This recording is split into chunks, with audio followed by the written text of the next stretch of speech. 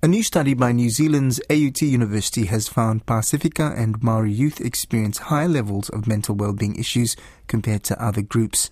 The study was launched during Mental Health Awareness Week last week, which concluded over the weekend.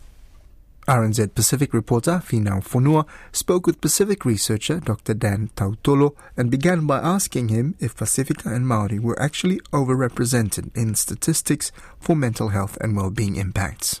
Yeah, definitely, for sure. I mean, if you look at the stats and stuff, our rates amongst particularly young Pasifika is quite high in terms of poor mental well-being and suicide stuff and all of those kinds of issues. So it's something that we all need to be aware of if we're not already, and we need to, I suppose, equip ourselves or prepare ourselves with strategies or things that we can do to help and support, identify and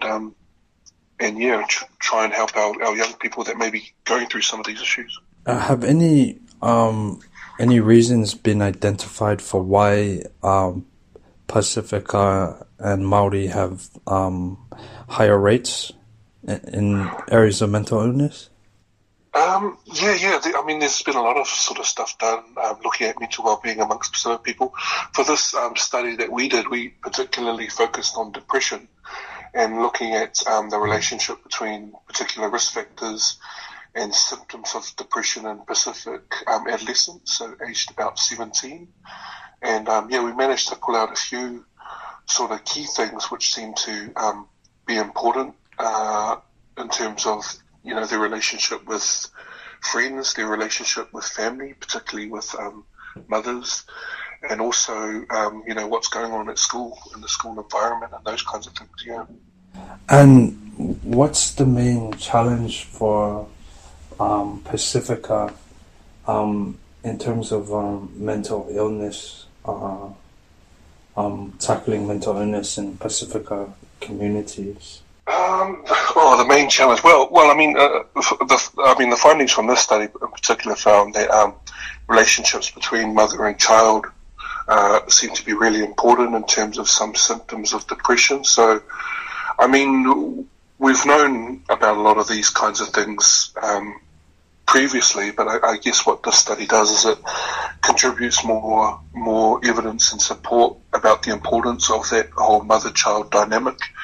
And even though this study looked at Pacific adolescents, I think those relationships and that dynamic is set up much earlier in life, so when the kids are younger.